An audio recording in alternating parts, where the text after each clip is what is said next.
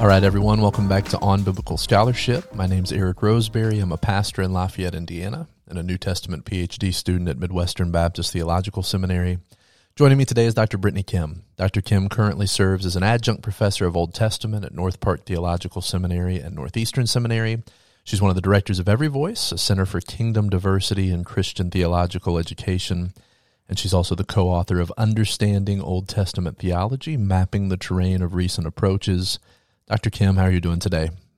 I'm good. Thanks for having me. Yeah, thanks for coming on. And I guess at the beginning, we'll just go back to the beginning of your own story. When did you first become interested in biblical scholarship? Well, I grew up in a Christian home, and my mom taught me a lot of Bible stories. You know, I knew a lot about the Bible, but I wanted to go deeper. And so when I went to college at Westmont College in Santa Barbara, California, I studied religious studies and philosophy because I was interested in them. Yeah. But then I realized that didn't actually give me employable skills. Right. And so I was trying to figure out what to do after that. Yeah. And I thought at one point about maybe trying to teach Bible in a Christian high school. Okay. And I subbed for a little bit, but the doors just didn't open up, and I started to miss the intellectual environment and the questions that are asked at the undergraduate level. Yeah. So I started thinking about going back to school, and that's what led me to do a PhD. Yeah, early on in that process, as you're getting interested in scholarship, kind of having that interest kindled, were there any particular scholars or books that you remember really kind of exciting you or piquing your interest in these areas? Early on, it's hard to remember back that far. In undergrad, I think it was just, there are I remember reading Moltmann in undergrad, and that was really challenging for me in good ways. But it was just the questions that we were asking, and the realizing that there's just so much more as you delve into the biblical text than what you can see on the surface, especially as you start reading the texts in the biblical languages. That's what I really had a hunger for that, to delve more deeply into that. Yeah. And so eventually you end up at Wheaton for your doctoral studies. What led you to Wheaton? Were you considering anywhere else, and what ultimately decided that's where you wanted to be? Well, when I first was thinking about doing a PhD, I was thinking about doing New Testament. Okay. And so I, knew of some of the prominent schools in New Testament and was kind of looking into their programs. And then I emailed a former professor that I had at Wheaton, Karen Jobes, and asked her for advice on schools. What schools should I consider? And she mentioned that I didn't realize this, but she had moved by that time from Westmont to Wheaton, and she said, Wheaton has a PhD program. Have you considered that? And then part of this story here is that when I was first starting to think about doing a PhD, it was the first time in my young marriage that my husband and I had to wrestle with this idea of separate callings, but how do we make this work together? Because we, at the time, were in the Bay Area in California, because my husband was at a church plant that he had felt God had called him to. And for me to do a PhD, it would involve a move. And so then how do we reconcile his calling with my calling? And so his initial response when I was interested in school was not very positive, but he came around as he wrestled with God about it and what that meant for his calling. And when I mentioned Wheaton, that struck something for him, and he felt like that seemed right. Yeah. And so I actually only applied to Wheaton, and of course for the Wheaton PhD program, you have to have a master's first. So I applied to the Wheaton MA program in biblical exegesis, hoping that I could do a PhD after that, but of course, no guarantees. Sure. I'm guessing there's some people listening who are in a similar spot where they're wanting to pursue theological education, maybe in their relationship with their spouse. I know this was my story. There was several years of processing that and getting to the place where we were both on board with that. Do you have any helpful advice just over that period of time, how you were able to make that decision together and move forward together in the best way? Yeah, I think at that time we just were both seeking God for it. And my husband tells the story that he wasn't even praying or anything, but he just had this moment where he felt like God spoke to him strongly, saying that his calling was not more important than mine. Yeah. And that he had, and just in a process of discerning with God, he felt like, okay, this might be the right time for us to make a move. But I think now, so I'm also actually a spiritual director now, and the training that I've done for that I did a lot of work with Ignatian discernment and that Ignatian spirituality. And there are a lot of practices there that I think would be really helpful for discerning that kind of thing. So there are things like discernment circles, where you gather friends, trusted friends, to ask you questions, to kind of help you, and you could do it together as a couple to try to help you discern what's actually going on under the surface and what's beneath. Yeah. Some of our areas of resistance or questions or concerns or all of that, and see if that can help you get to a place of being on the same page. Sure. But ultimately, I think it just takes time and patience and trusting that God's going to work it out if you're both seeking Him. Yeah. With these, I guess, two roles, spiritual director, Old Testament PhD, how have you seen those two roles maybe interact or relate with one another? How have they kind of fueled each other? What's the relationship between those two different responsibilities been? I'm curious.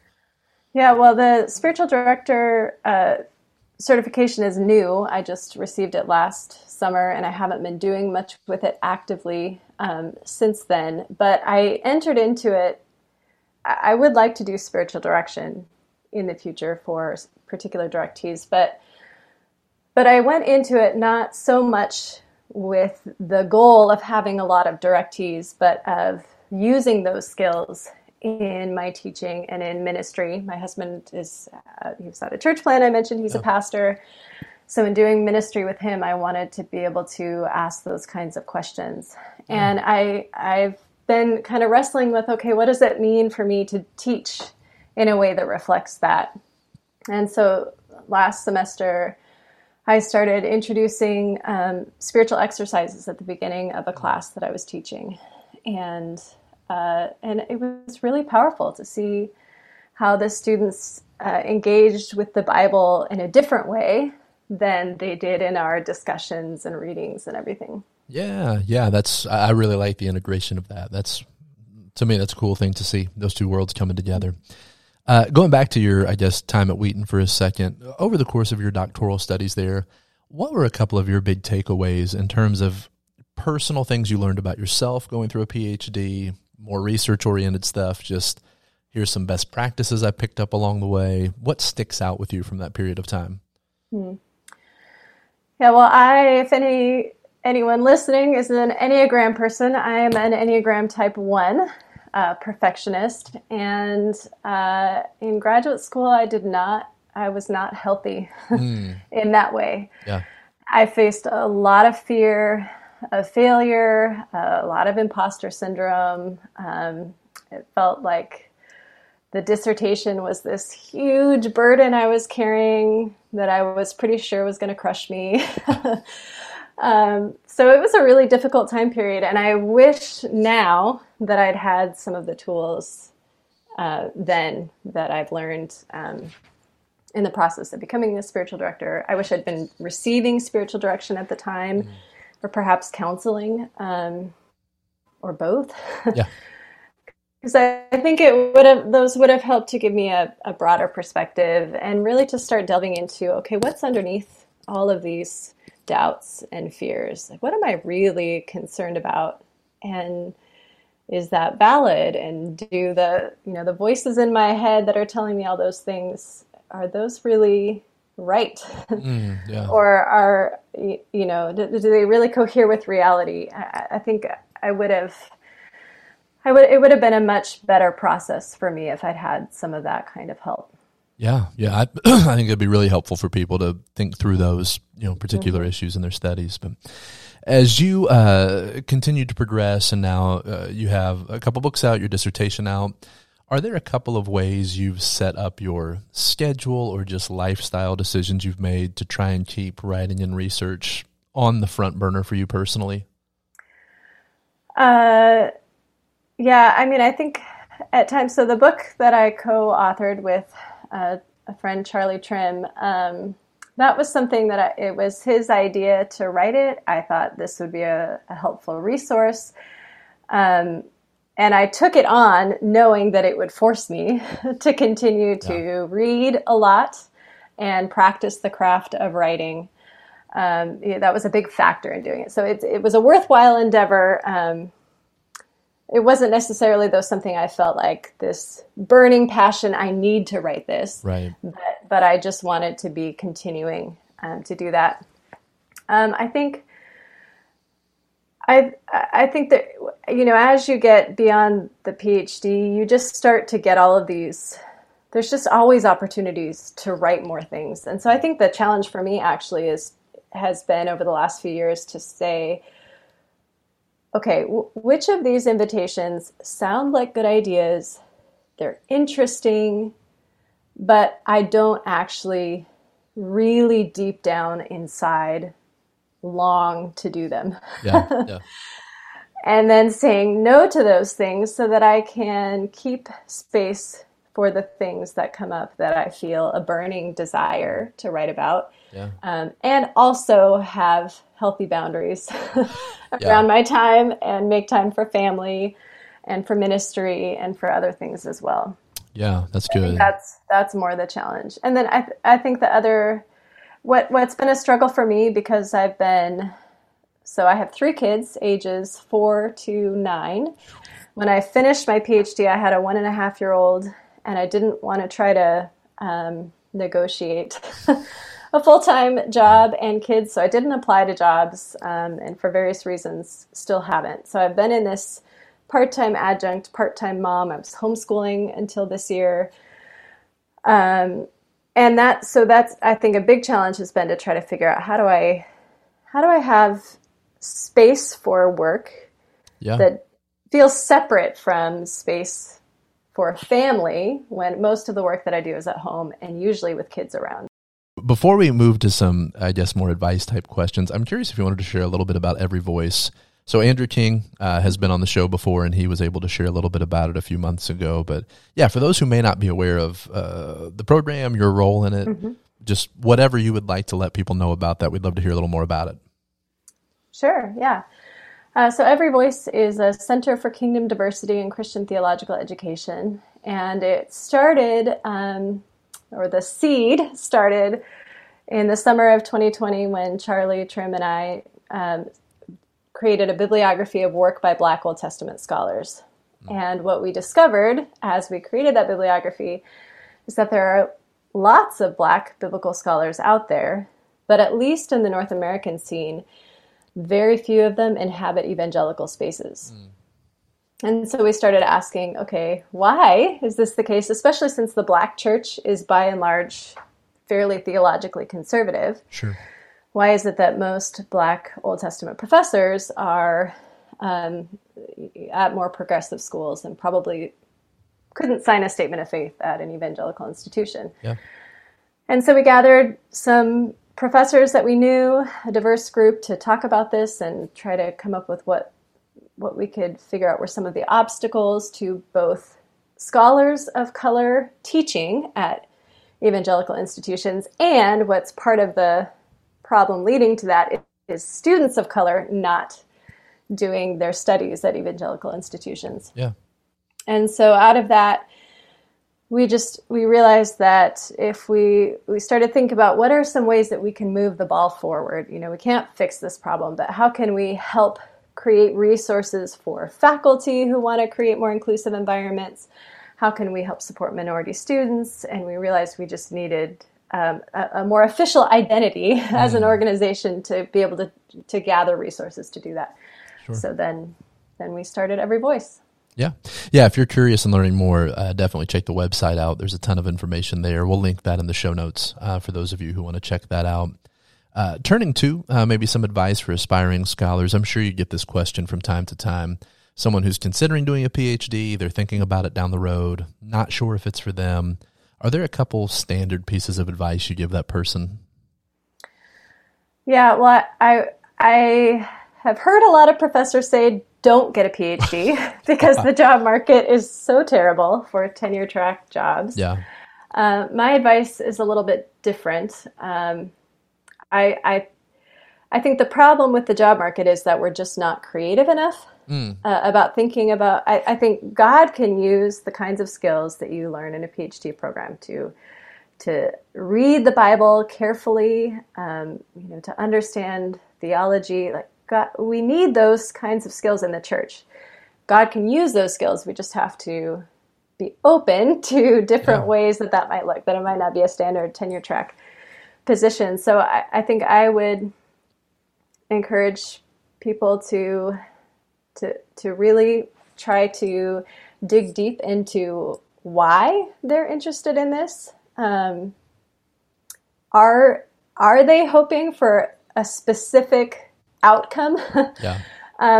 Is their desire to do it dependent on a specific outcome like a tenure track teaching position, or do they just deeply desire the learning that they will get in the program? Do they feel a sense of calling from God to do it? I think that's important because it's not an easy road, and having that strong sense of calling will sustain you through it. And then I think there's a whole lot of other factors to consider. If you're married, how does your spouse feel about it? Is this something that you can do together as a family? Do you have the funds to do it?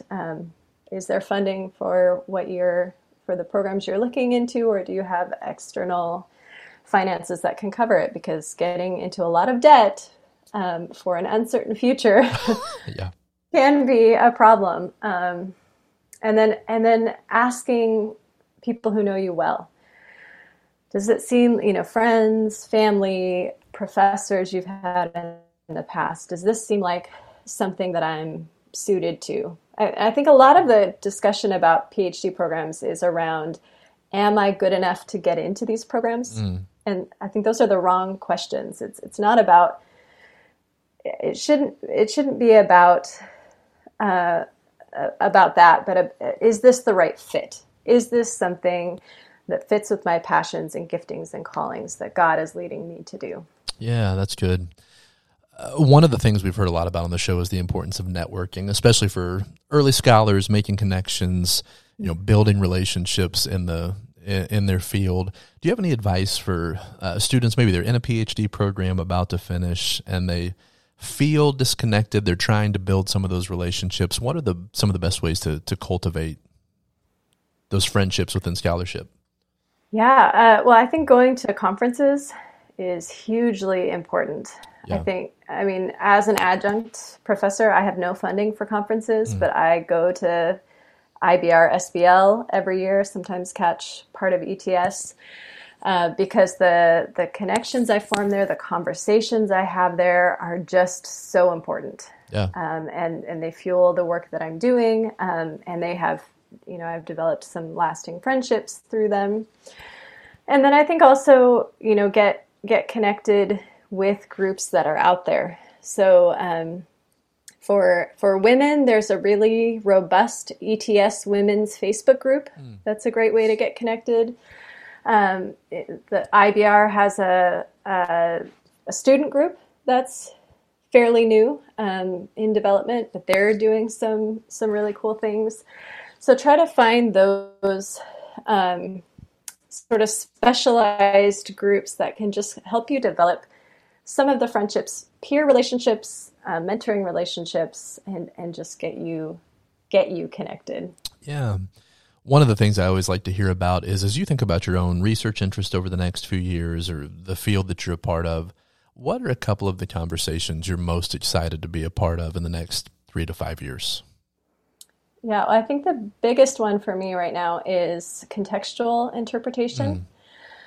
So part of, I didn't mention, one of the big resources that Every Voice is working on is we have continued to develop bibliographies of works by Old Testament scholars of color, and we're turning that into a searchable database. Okay. So that students and professors and anyone who's interested can find works by scholars of color on whatever topic they're researching. And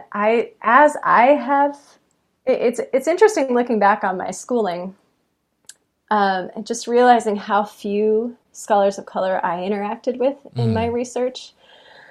Or read for classes. And as I've engaged more with people who are coming from different contexts, it's really enriched my understanding of Scripture and helped me see some of my blind spots and helped me realize that I am coming to the Bible from a particular context. Yeah. I think there's often a focus on trying to interpret the Bible objectively. We want to know what it really means, but it's important to recognize that what we see depends in part on our location, and we need other people's perspectives to help us see a more well-rounded picture of what the Bible is trying to communicate. Yeah. Are those bibliographies available on the website currently? Yeah, so what we have ready is on our website. Okay, great. Well, thank you for your work on that. And Dr. Kim, thank you for your time today. Before we wrap up, anything you want to let people know about or make sure they're aware of before we sign off here? I don't know, but please check out the Every Voice website. Yeah. And for students too, we are starting a student group. It's still in the early process of developing vision, but we hope to have some programs for students who are interested in growing in this area or minority students who are looking for additional support. So thank you very much. Yeah, that's great. Like I said, we'll link to the Every Voice website in the show notes. Thank you again, Dr. Kim, and thanks to all of you for listening to this latest episode. Again, you can find them all on iTunes, Spotify, wherever you get podcasts. Make sure to rate and review the show, hit that subscribe button, and we'll be back next week with a new episode.